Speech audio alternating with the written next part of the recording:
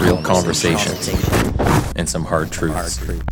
Gangs, drugs, and guns. Giving a voice to those willing to sacrifice. We have stories that need to be told. We have lessons that need to be taught. Protect and serve. Welcome to The Quiet Professional. Hey everybody, welcome back. Nathan Rome is with you again. Today, I have John Simpson back on the show. He previously appeared on Season 2, Episode 23, but in case you missed it, John is a veteran of the U.S. Army with over 40 years of practical experience. He's an instructor with Snipercraft Incorporated. He is also a research historian and has authored several books on the fundamentals and advanced tactics of marksmanship and sniper skills.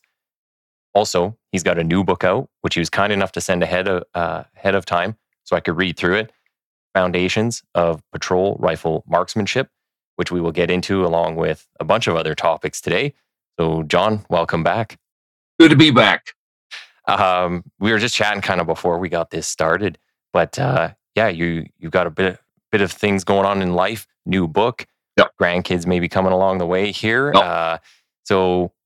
You've been a busy guy. Yeah, trying to stay busy. One thing I didn't ask you actually on the last show that I was thinking about today was, have you ever taken part in sniper competitions or any kind of shooting competitions yourself? I don't think we ever covered that. No, I haven't. It's one of these things going back to my active duty time, just prior to retiring. It's like we at 10 Special Forces Group, we created what we're calling the International Sniper Competition at Fort Devens, and I was one of the organizers for that. Oh, okay. And so basically, when I was doing this, when I was on active duty, there really weren't a lot of sniper competitions that you could go to, and so the thing is, it's like this started off where the guys down at Fort Bragg had a sniper competition, and it was one of these deals where somebody in our chain of command was like, "Hey, we could do that," and 10 Special Forces Group, the focus is always on winter warfare. So we're like, hey, let's do a winter sniper competition.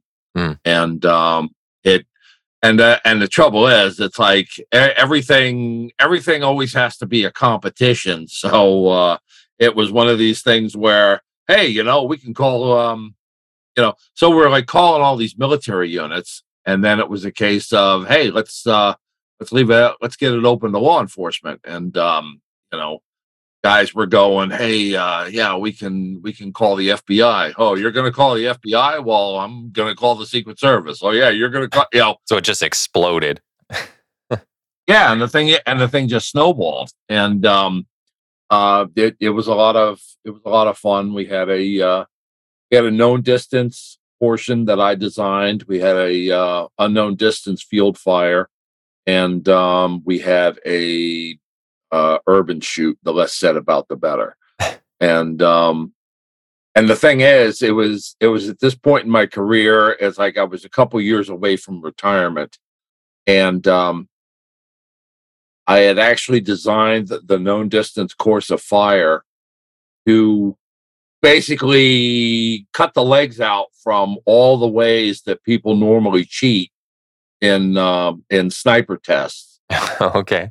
So yeah, so for instance, without going into actually my very first book, which came out in 2010, called Sniper's Notebook, and it's only available through me. And I actually have a chapter in there where I talk about I actually list the course of fire. So I won't go into the entire thing, but the one that I was most proud of, and we'll be talking about movers later, was basically the movers competition. And most people's moving target training is like it's ridiculous. And so my partner at the time and I did is we, basically we came up with the normal sequence at the time. Like when you went to sniper school at Fort Bragg, you would get a left to right walker, a right to left walker, left to right fast walker, right to left fast walker, Okay. and then a running target.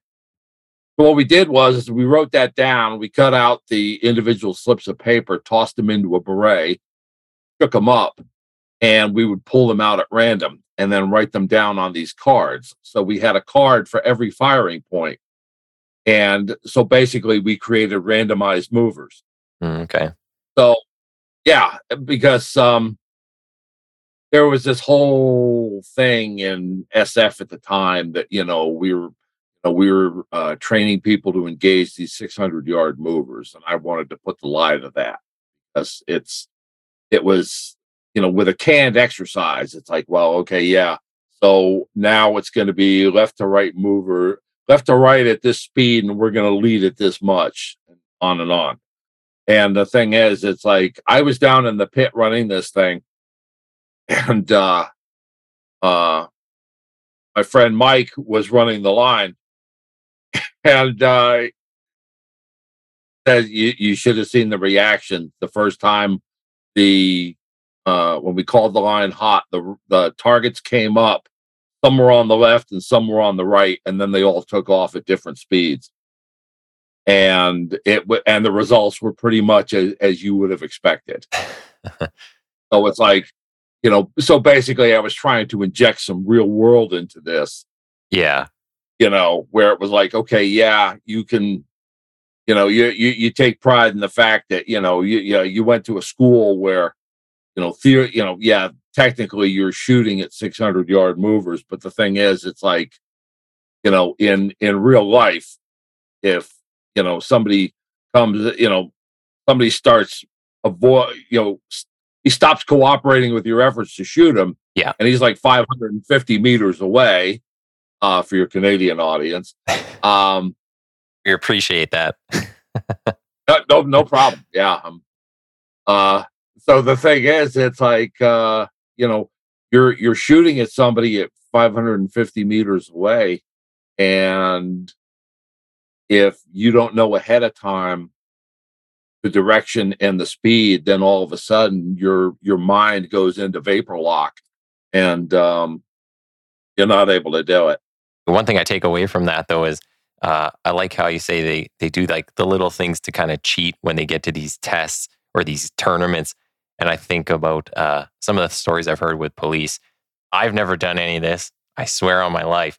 But I've heard of people like, you're on the line to do your pistol call.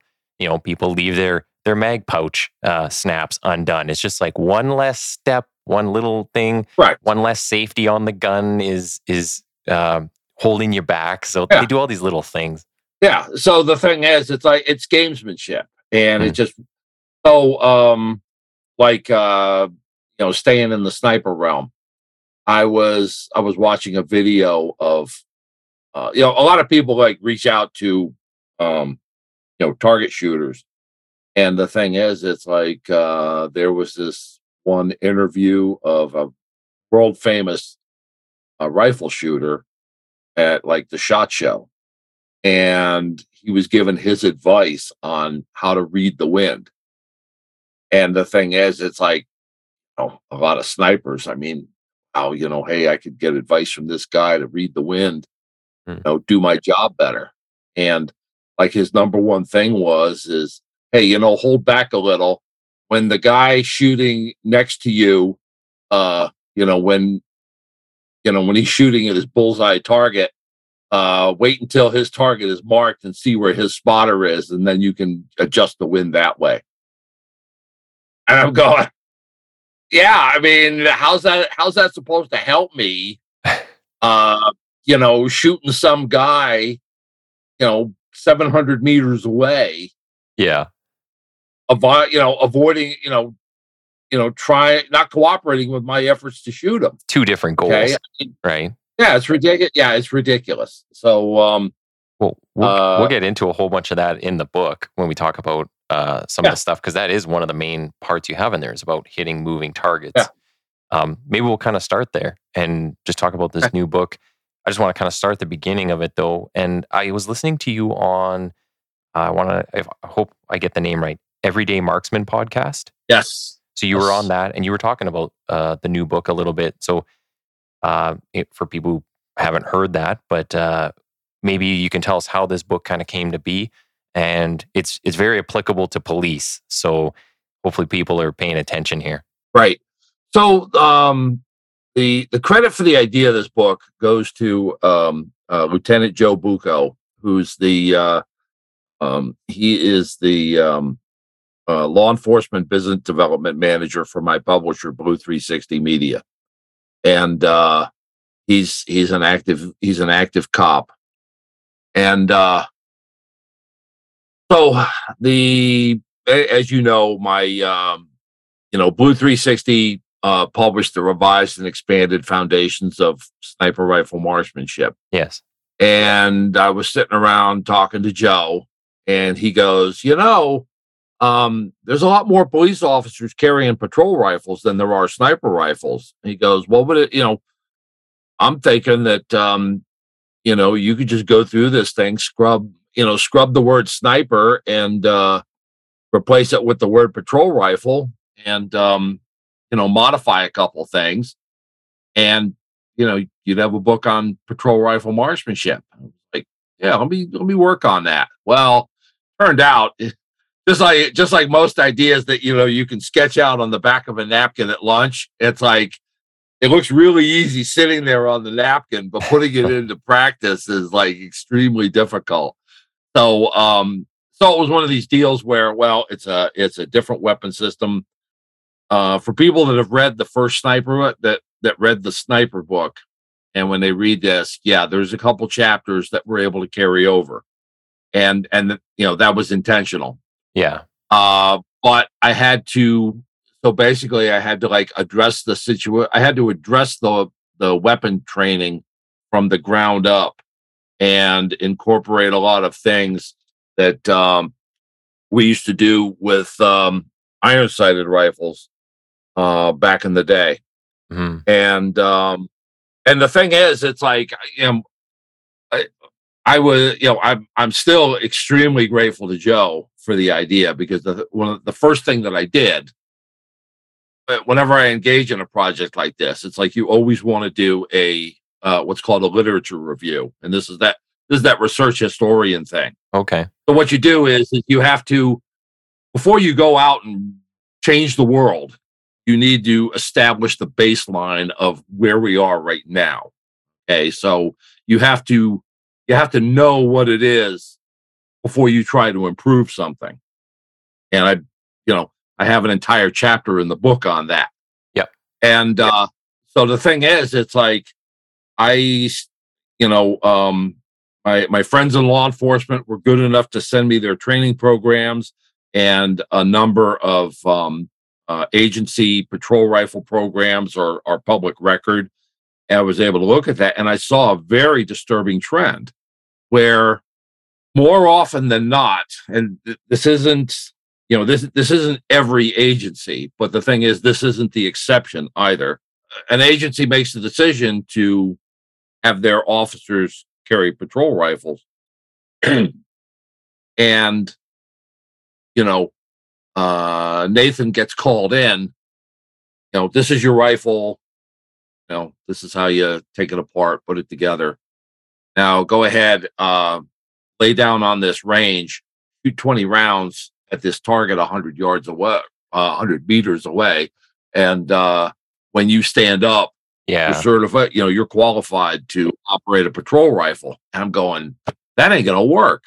Okay. I mean, I mentioned previously, and I covered this in the Everyday Marksman, is that what most people neglect to do is that you have to define the target, define the circumstances and define the target that you're going to be operating under. And then you work backwards from that to come up with your training standards. But the other thing that you have to do, and which I saved for your podcast, is you also have to come from the other direction, where you have to look at the weapon that you're now carrying, look at those capabilities, Yes. and then that moves forward.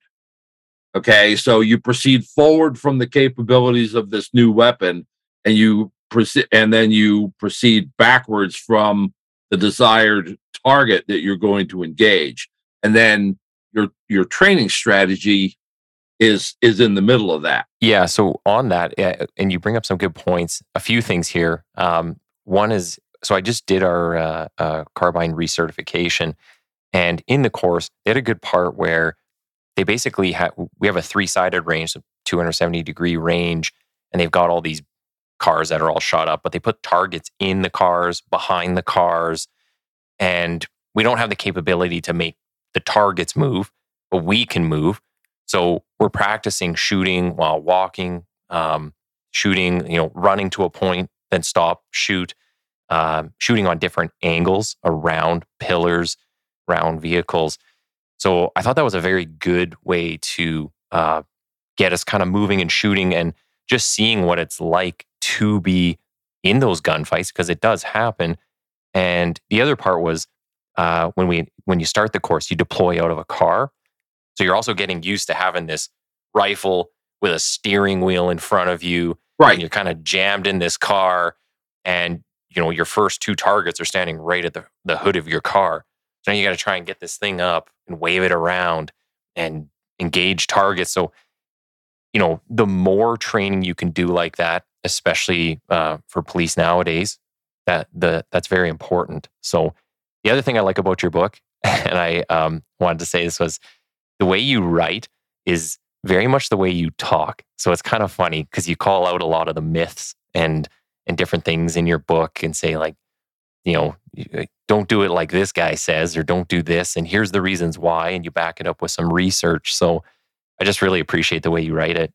Well, thank you. Yeah, I've actually heard that before. That's the secret to my success. I just write the way that I talk. Probably the easiest. You just don't have to pretend to be anybody. You just write what you're thinking. Yeah, yeah. I mean, it's like it's just like I'm teaching a class. So, talking about some of these moving targets, though, I guess what you were saying is like working from the target backwards. 4 characteristics of patrol rifle targets. So this is a section in the book, and I'm just going to talk about a couple sections. People can get the book if they want to read the whole thing.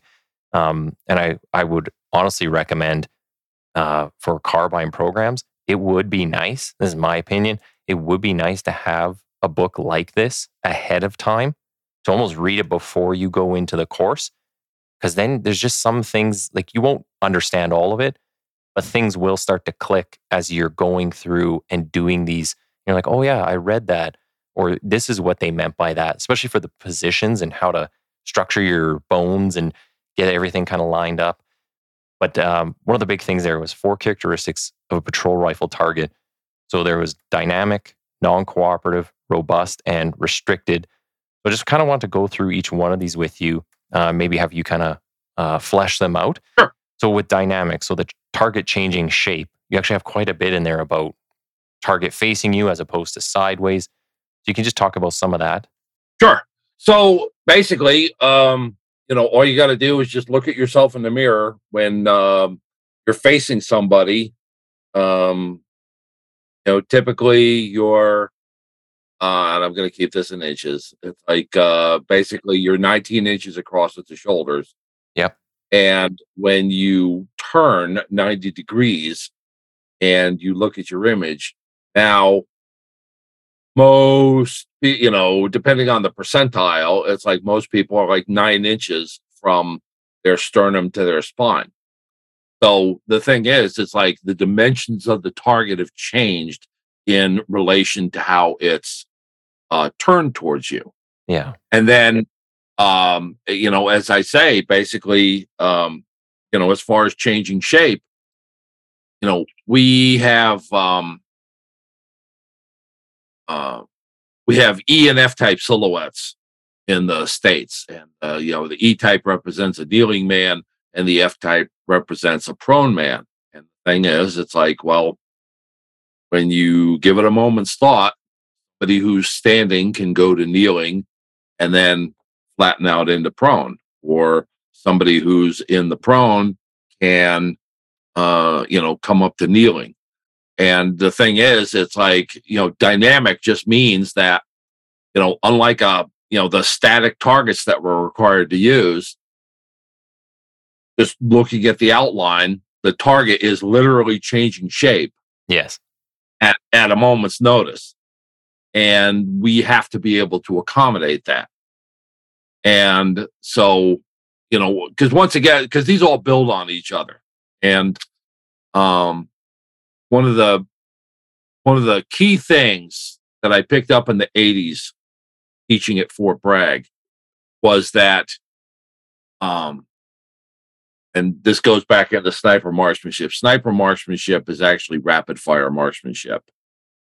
And the trouble is, it's like everybody wants to emphasize the slow fire because that produces the best groups. And it also, emphasizing the trigger squeeze and everything else. And the thing is, it's like when once non-cooperative targets come into the picture, then all of a sudden doing this whole Danny Glover in the Lethal Weapon thing with, rolling your neck and, loosening your shoulders and, lining up for the shot. Then all of a sudden it's like, well, yeah, that is as stupid as, it appears. Yeah. Because the thing is, and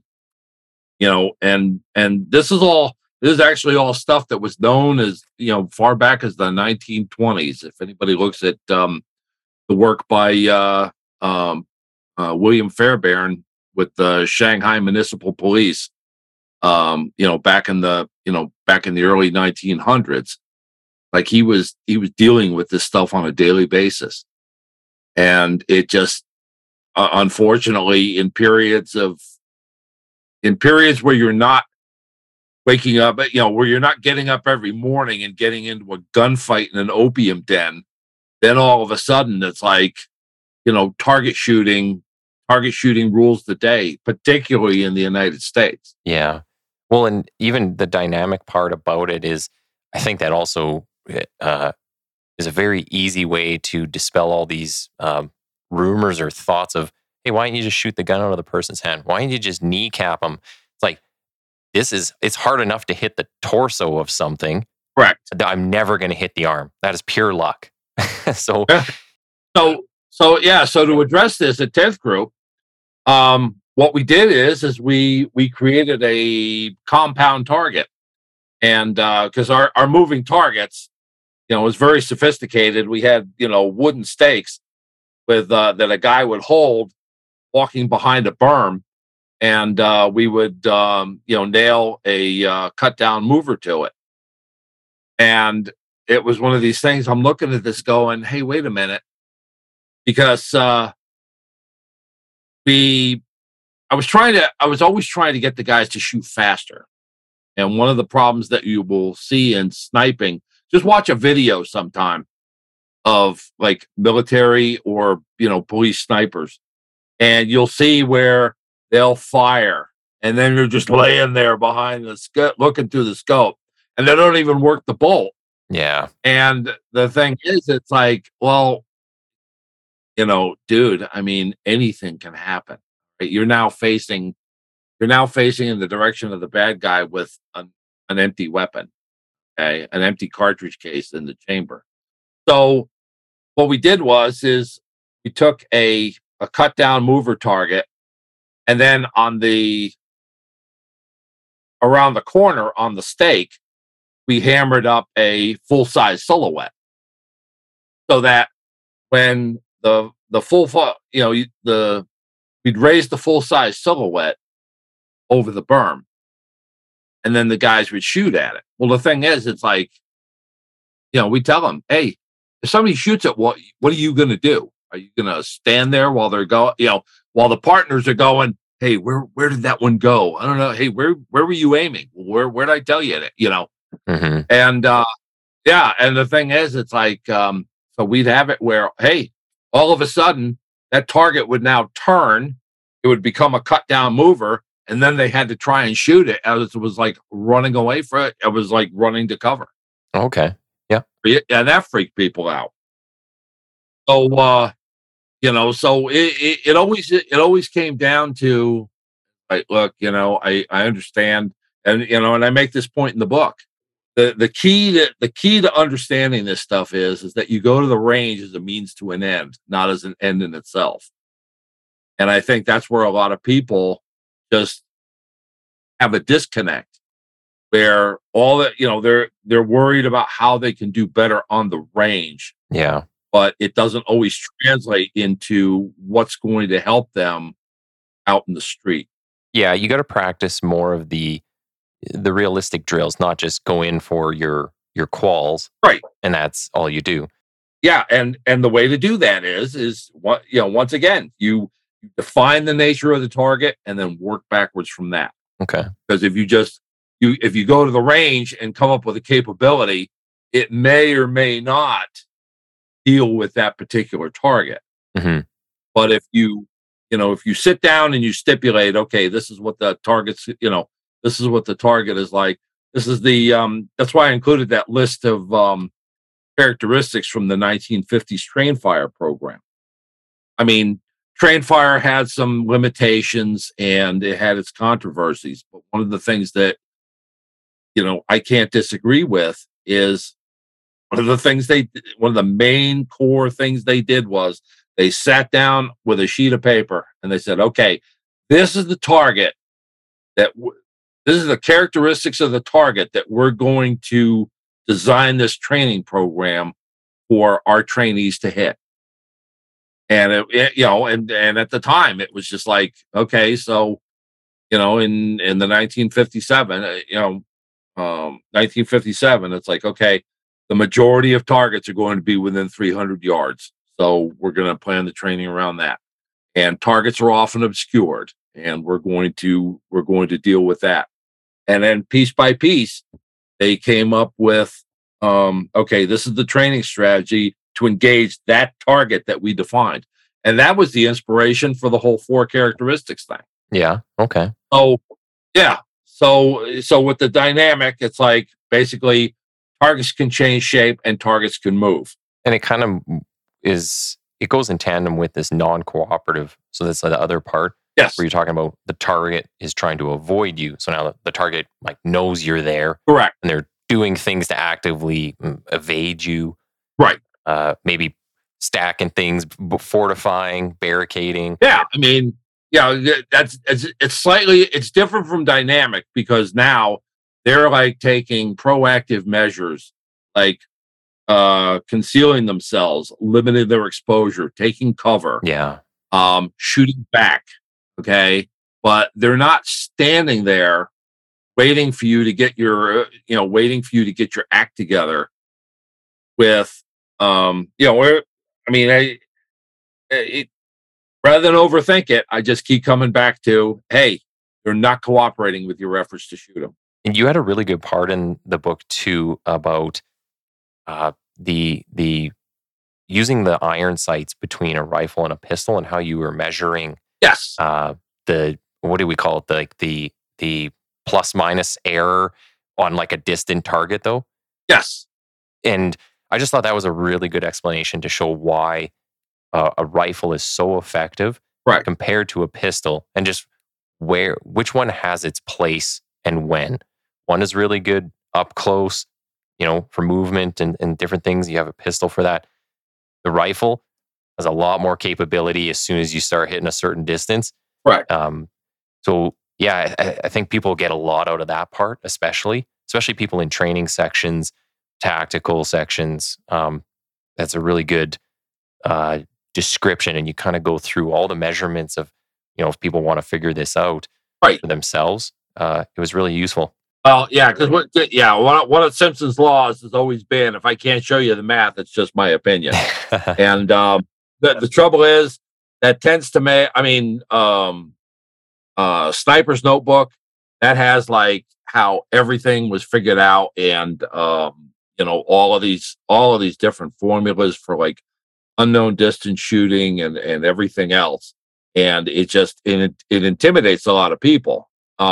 Yeah. But the thing is, it's like, you know, 50 years from now, with a caliber that hasn't even been invented, somebody can like sit down with the sniper's notebook, go, okay, I'm going to plug these numbers in, and then I'm going to come up with the solutions for my current situation. Mm-hmm.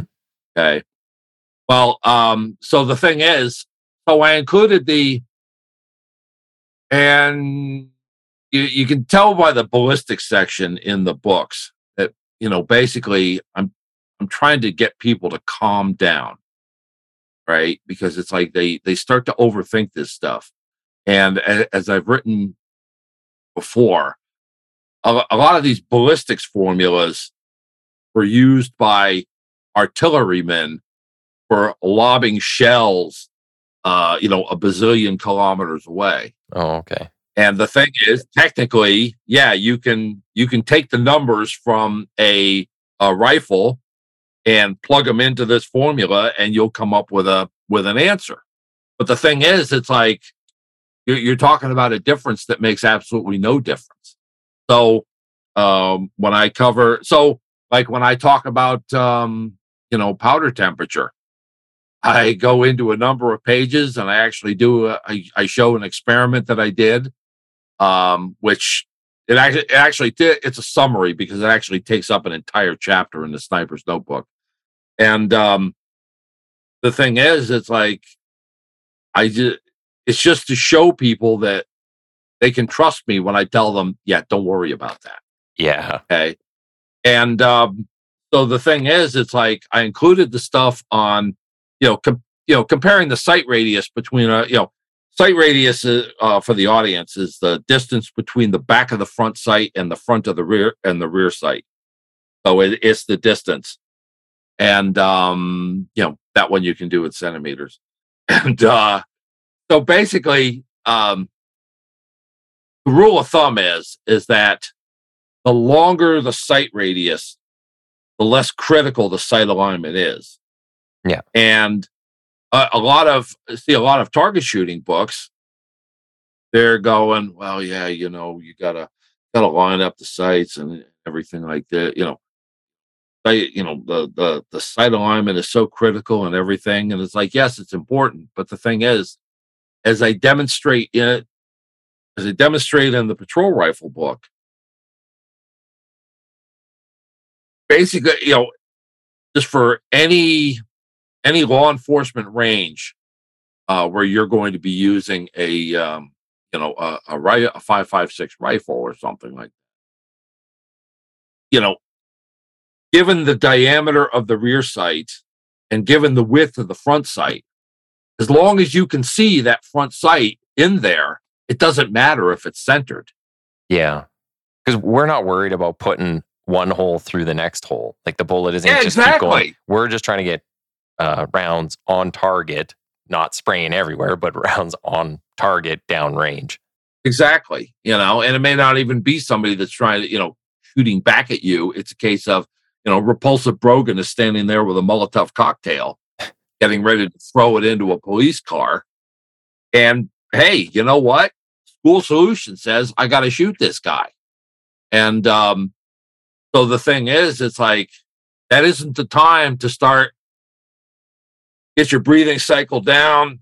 Getting comfortable, adjusting. Yeah. Check everything. And it was like. And the thing is, I can't even take credit for that. This was actually a lot of the stuff that's in the patrol rifle book. The credit actually goes to an organization in the U.S. Army called the Army Research Institute. And as much as people want to badmouth Army rifle marksmanship, these guys and gals, were tasked to do a research program to go, you know what? We've been staggering back and forth with all this stuff. And it's like, we want to have effective soldiers as far as rifle marksmanship goes. Why don't you do some research like they did back in the train fire days and figure out what the best practices are? And that was one of the things they did. They said, look, under the current program, there's too much emphasis on sight alignment. And they're the ones that first came up with, yeah, you can do the math where given the sight radius and the diameter of the rear sight and the width of the front sight, you can figure out that, well, as long as you can see the entire front sight somewhere within that little circle, this is the maximum error that you're going to have downrange. And then once you define the target, you go, well, I can live with that error. Yeah. That kind of thing. Well, and speaking of the error, maybe we'll jump to the fourth point I had listed because it'll be super quick. Restricted. It's basically the policy, your organization's policy and use of force continuum and all the things that say when you can and can't shoot, or who's giving orders as opposed to reactive authority. Yeah. So that's restricted. But I want to go back to robust. So from what I understood with this one, this is talking about the type of round you're using and wound ballistics. Correct. Yeah. So this is, and I don't get too much into wound ballistics in public forums. I learned wound ballistics from a very good friend of mine, the late Dr. Martin Fackler. And if you're in the business of someday maybe shooting somebody or getting shot out yourself, Martin Fackler is somebody that you need to base your life on his teachings. And he was, just real quick, he was a surgeon in Vietnam. Fast forward, as a colonel, he was asked to stand up and be the first and command the Army Wound Ballistics Laboratory out in Video in California. And if ever heard of anybody using, a certain percentage of ordnance gelatin to test the wounding potential of bullets, he's the guy that did that. He's the guy who came up with that. Okay. All right. And we got along really well because some of the titles of the articles that he would write was wound ballistics literature, a 20-year step backwards, or what's wrong with the current wound ballistics literature and why. And he was able to prove everything that he said, and he dispelled a lot of myths. And he's severely missed in the community. Yeah. And so if start Googling Martin Fackler, you can find a lot of his stuff online. And he basically he dispelled the whole hydrostatic shock nonsense, and a 5.56 will hollow a man out inside and everything else. So the thing is, it's like the best way to talk about wound ballistics, and I tell this to students, is exterior ballistics is like Newtonian physics. Okay, A times B always equals this. All right, and 2 + 2 = 4. And Newtonian physics, for something that was developed by Isaac Newton wearing a wig and everything else, that's still what we use to cut. That's what NASA used to calculate the first trajectory to the moon for Apollo 8. Okay. Mm-hmm. That's exterior ballistics. Hey, you know what? This influence comes in. This is the time of flight of the bullet. I do this math. This is what I put on my sights. Okay. More often than not, it's right. Okay. That's exterior ballistics. Wound ballistics, that's like quantum mechanics. Okay. That's where nobody understands it. The people that are in it, it's like, yeah, okay, it's obvious, it's obvious to us, but trying to explain it to somebody, yeah, you have to come up with a thought experiment. And so basically, I tell people, I said, look, here's the problem with wound ballistics. You have identical twins standing side by side. You shoot them in the same spot with the same type of bullet from the same type of rifle on the same day. One of them drops down dead, and the other one yells, "Ow, why'd you shoot me?" And I go, and that is that's the simplest explanation of wound ballistics that I have. I think it's a pretty good explanation. Thanks. I've been like you say, I've been refining it for like the last 4 decades. But that's the problem with wound. And then when somebody wants you to explain wound ballistics, they always want you to do it standing on one foot. Okay. Mm. And you can't, because then you're talking about the center of gravity on the bullet, and the yaw factor and the stability factor, and and everything else. Well, everything, and not even every round is made exactly the same. I mean, there's tolerances in different things, but you just truly never know. Maybe that kind of brings us on to one other thing, though, was a point that you wanted to talk about, this Ukraine miracle sniper. So what is this? Okay. I tried looking this up. I couldn't find much. So I'm wondering, I'm curious too. Well, it kind of disappeared, but so basically, you can find this online, this 22 November 2022 article from Popular Mechanics magazine, and there was a writer by the name of Io Mizukami, and he published an essay titled "A Ukrainian Sniper Might Have Made the World's Second Farthest Kill." And so the Ukrainian army had announced that a sniper had made a shot killing a Russian soldier at a distance of 1.68 miles. And they supposedly had video evidence of this taken through from the digital feed off of a thermal weapon site. Wow. And so I got one of those calls from Derek Bartlett at Snipercraft. Okay. I would, and that's how these often start. Okay, because I'll be minding my own business. I mean, I'm in my office doing something that I think is reasonably important, and all of a sudden I either get a phone call or an email from Derek going, "Hey, I need an answer on this." And the upside is it usually turns into a pretty good article, but or a pretty interesting article.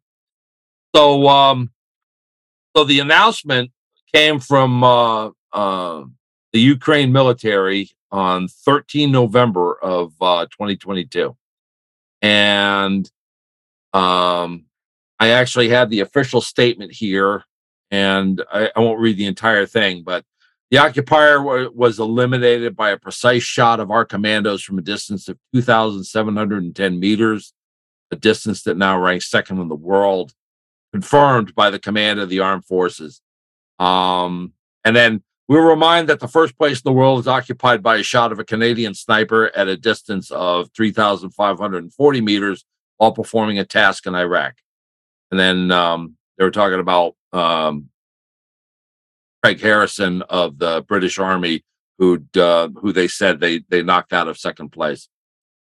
So the thing is, it's like, so this author in Popular Mechanics writes, quote, "Although the shot was difficult, it was not impossible, and the claim may well be true." And I responded by going, "Non-snipers talking about sniping are like virgins talking about sex. They do it with enthusiasm and ignorance." And this guy proved me right. Yeah, once again, he was doing stuff like,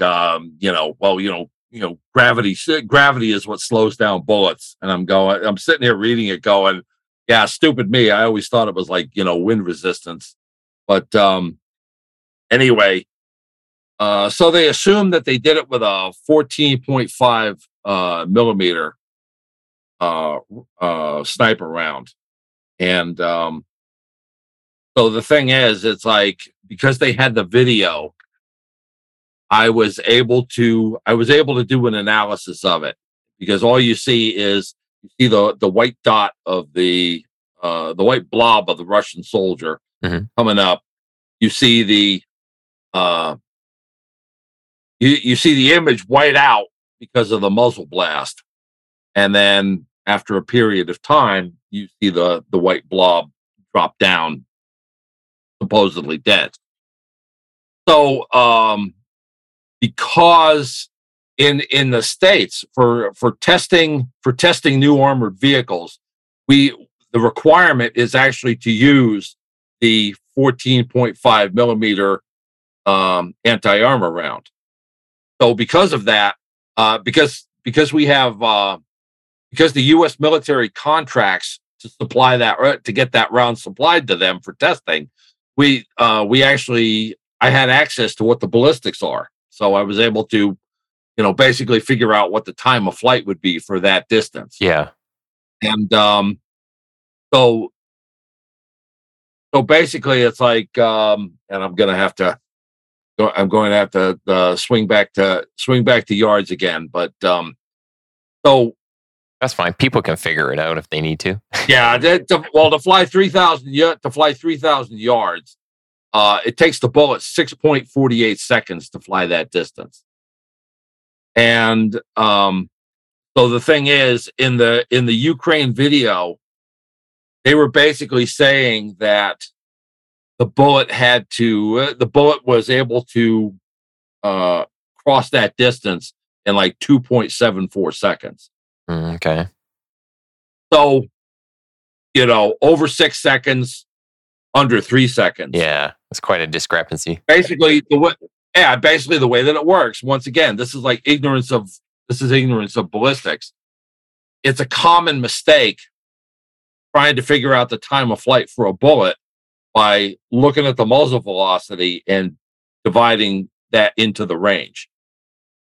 So basically, when you look at the muzzle velocity of the bullet and you look at the distance fired, it would take like 2.74 seconds, but that's assuming that the bullet doesn't slow down. Correct. As it travels that distance. Okay, as it travels, 2750 meters. So the thing is, it's like, this one was extremely easy to bust, because whoever had come up with this press release hadn't looked into it and didn't realize that bullets slow down as they travel down range, and it doesn't arrive at the target as fast as it was traveling when it left the muzzle. So is the British guy still number 2, or did you call up? Yeah. Far as I know, Craig Harris. Yeah, Craig Harris. Former Corporal of Horse Craig Harris is still number 2. Okay, good. Well, it's just funny how they make all these claims, and I always wondered that. How do you even confirm somebody 3 kilometers away behind enemy lines is dead? Like, maybe you grazed them and then they're concussed and just knocked out, or like, how do you know you actually killed them? So I always find those things fascinating. Maybe we'll talk a little bit about also one of the issues you were saying you saw at Sniper Week to do with fitness. Yes. What was this about? Not so much Sniper. It was in general in connection with sniper craft. Oh, okay. So back in 2003, and this is why in the foundations of sniper marksmanship, I have the sniper functional fitness test. Yes. And then in that book, and then in the patrol rifle book, I also have I've got a section in there on how to perform an exercise called the pill-off press, which is, I don't know if you've tried it yet, but it's absolutely phenomenal as far as torsional stability, because through research I found out that and through my own personal experience, sit-ups of any kind are like one of the worst things that you can do to the human body over time. Yeah. And this is why so many veteran police and military are walking around looking like a human question mark with low back problems, because everybody thinks that sit-ups, either bent leg or anchored, unanchored, is some kind of abdominal exercise, and it actually overdevelops the hip flexor muscles. Which, if you look in an anatomy textbook, look up the muscle called the psoas, psoas, and you'll see that it attaches to the front of the hip bone. Yeah. Passes through you and attaches at the lower spine. This is the muscle that brings your nose to your knees. Yeah, many cops have this problem. Yeah. So if you look at the rectus abdominis, all right, the so-called six pack, it attaches at the bottom of the rib cage and at the top of the pelvis. So there's absolutely no way that muscle can bring your chest up to your knees. All it can do is like curl. So anyway,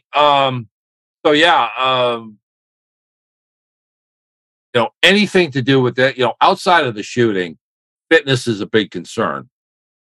In the military and also in law enforcement. But the thing is, it's like, I mean, there are a lot of out of shape cops out there.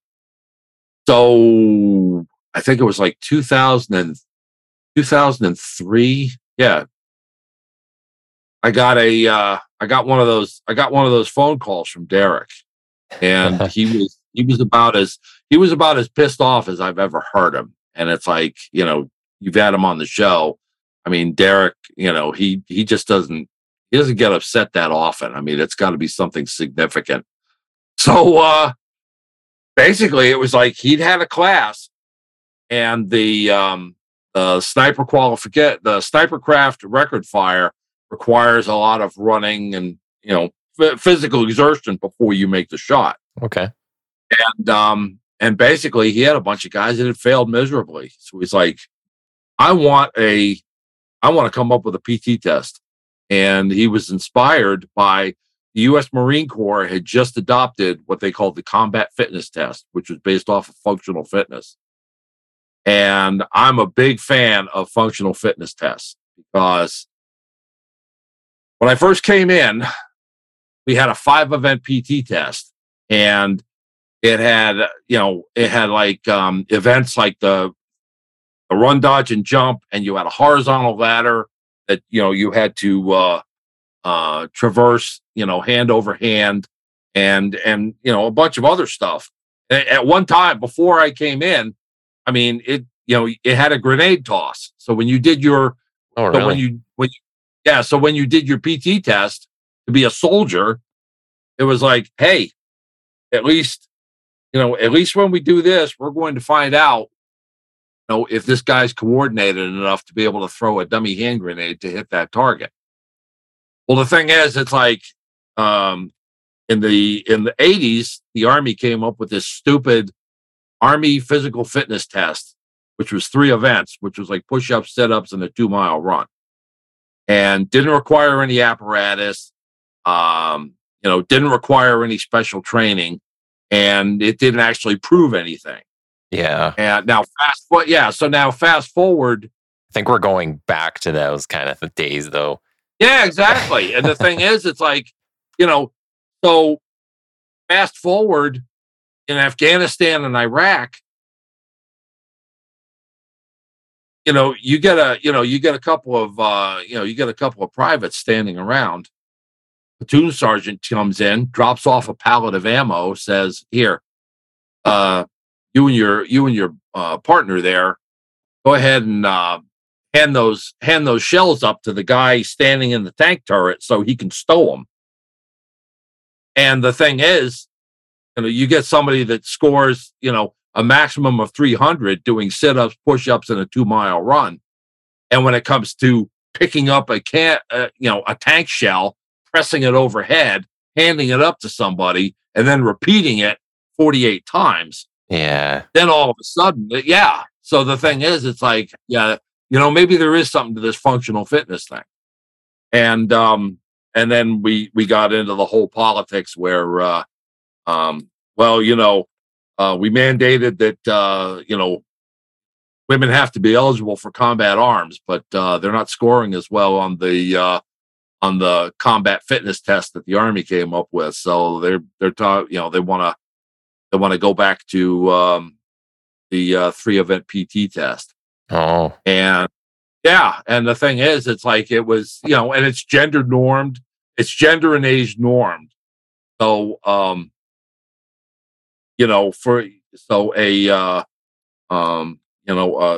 21-year-old female gets the same score for doing fewer on an event than a male, which yeah, you're getting the same points. it's physical fitness. I mean, that's just anatomy. Okay. I mean, that's, it's not measuring what you can do. It's measuring the effort that you can put into it. And I don't have a problem with that. The problem is when, the 343rd Mongolian horde comes over the hill, and the last time I looked, the first point of performance isn't to drop down and start doing push-ups. Hey, Yep. so with a functional fitness test, we were looking at the stuff that hey, what does a police sniper have to do on a call out? So we had movement to contact, where they have to run and crawl and everything else. We had an overhead press with a cased rifle. We had the plank to measure true core strength, and we had the standing broad jump, and then the call out endurance. And that's like after everything has been done, you have to run approximately, I think it's it's about 400 meters, and with your rifle. And oddly enough, there was and I write about this in the sniper book. There was a guy that was like, well, I just don't see the point of having to do this run at the end. And he was a cop in Arizona. And the thing is, it's like he got called out. He pulled up to the scene. Like, where is it? It's like through there. Opens up his trunk, grabs his rifle, takes off running. And he had to run 400 meters from his car to where his position was. Yeah. And then set up and take a shot. And then basically he was just like, damn it, Derek was right. So, well, and you're already doing all the other events. Why not just why would you worry about that at the end? Just do it. Oh, because the thing is, it's like, so you've gone through all of this stuff. You've gone through all of these events, and then you have to do this, maximum effort run, yep, carrying your rifle, at the end of the thing. And it's like, that's when people find out how much they have left in the tank. Oh yeah. After they've done their best. But I'm saying for that, on all of the other events, for that police officer, it's like, you've already gone through all these steps, and then you're going to just complain on the last event. Like, you're already here. Just do the test. Why would you be complaining at that point? Right. So, but one thing I want to make sure, just kind of, I thought I'd maybe get your insight on this, if you have any, was kind of the future of some firearms, maybe calibers, different things that you're seeing out there, some of the equipment. Do you have any kind of insight on what maybe is coming next? Because I watch a whole bunch of different videos, and people got I don't even know what they're called, but magnet guns now, and I don't know, are lasers coming soon? I mean, part of the problem is people are just, and this isn't in every case, so you spare me the angry letters, but a lot of people are just engaging in change for the sake of change. And it's not like, the way I put this is, it's not like they're bumping up against the capabilities of the 5.56 or the 7.62. It's just that, hey, this guy tinkering around came up with this round, and hey, I happen to like it, or I own a rifle that shoots this, and people are looking at it.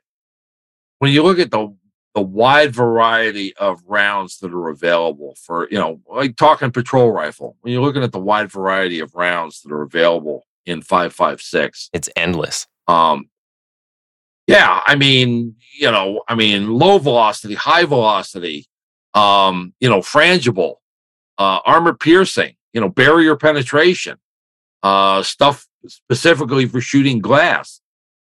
And then, all of a sudden it's like, well, I'm getting, I'm getting pretty good results with the, the 302 caliber, or, um, this 302 whiz bang load, and it's just like, I think for a lot of people, it's just human nature, but for a lot of people, it's just a case of, hey, this is different. Yeah, the new shiny thing. Yeah, yeah, and yeah, other than the cool factor, because the thing is, it's like we had back in back in the '80s at Fort Bragg, we had this uh with the sniper ammo that we used, it was full metal jacket. Well, the thing is, it's like there was this 168 grain Bowtail hollow point match round, which was for like match competition. And what people didn't understand, so people were like, "Oh yeah, this is the bullet for us." And there was actually a military lawyer by the name of Hayes Parks, who also passed away. Um, and he went ahead and he got authorization for military snipers to use essentially this ballistic hollow point. It wasn't a true hollow point. It wouldn't expand or anything like that. It's just the way that it was manufactured. There was just like a little hollow point. And the thing is, everybody was like, "Oh yeah, because this is an M118 special ball, which everybody else is using, we're going to use this high speed match ammo." Well, the thing is, it's like people didn't understand the match that was created for was the 300-meter match. And when it came to shooting like 550 meters, it turns out that it actually did worse in bucking the wind. Yeah. But because it was because it had this high neat factor and people didn't understand why it existed, see, it was like, "Oh yeah, we really love this round and everything else." And it also, more often than not, because it was a civilian manufacturer, it was like shooting smaller groups. But the thing is, it's like as far as sniping went, it's actually more difficult to use. Well, and I guess at the end of the day, it comes down to knowing your target. What are you trying to accomplish? And then what your agency, or if you're in the military, what you're trying to do Yeah. with the tools you're given, I guess. So a lot of different factors you got to take in. You can't just pick the round because it's the new shiny round. Yeah. So let me ask you one. So, what's your final verdict on the patrol rifle book? I really like it. Like I was saying, I think we need something like that before you go into these courses. So our carbine course, it's a 5-day course, and they're full days. Like you're out there 8 solid hours at least. And it would be nice to go in, especially so for myself, I didn't have rifles before that, Right. and had no training. So you're kind of going in like not knowing what to expect. And I think having a book like that would be something that just kind of prepares you mentally for some of the things that you have to look for or pay attention to. Like I said, like if I have no idea about rifles and I'm reading the stuff about um, the sights and calculating distances and different things like that, that would go over my head. I think maybe some people who are more mathematically inclined than me might get it, but when it came to um, things about fitness, talking about manipulating the rifle. What was the other thing we were talking about? The characteristics of the patrol rifle target. So just talking about the people you're going to deal with and what you're trying to accomplish by using this system. I think those are all very good things to get you in that mindset. So having these as kind of a book at the beginning, it's no different than some of the guests I've had on where they talk about their books on like PTSD and some of the things they've gone through on the job. Well, they give those things out to recruits at the kind of the end of their training as they're transitioning into the job. So, we're preparing people like, hey, here's how your family might have to look at things or deal with you, or how you can function when you go to some of these critical events. Maybe we have things like that for these courses, these more advanced skill courses, right? Because not everybody gets the rifle. Right. You usually have, for us, you have to have, I think it's still 2 years. You have to pin.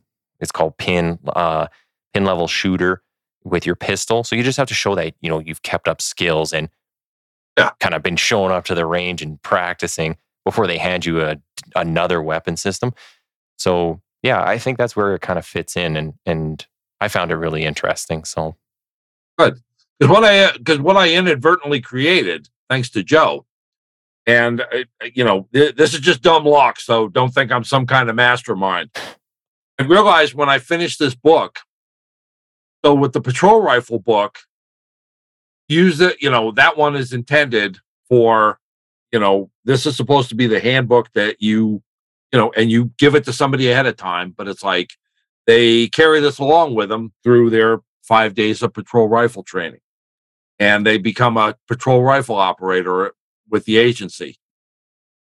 Fast forward down the road a couple years, they want to try out for the SWAT team and the sniper. Well, the thing is, now they get foundations of sniper marksmanship. Yeah. By the same author with a lot of, with a number of the same chapters and the same principles in it. They now have a background in rifle from the patrol rifle book and carrying a patrol rifle in their unit. And now when they're transitioning over to being a SWAT sniper, now it's a lot, it's a lot easier. You don't have to make up so much ground on the basic rifle training. And then you can go into the actual sniper training of, the concealment, the observation, the general subjects and everything else, along with the advanced rifle shooting with the scope. So now, with these two books, it's like a 1-2 punch.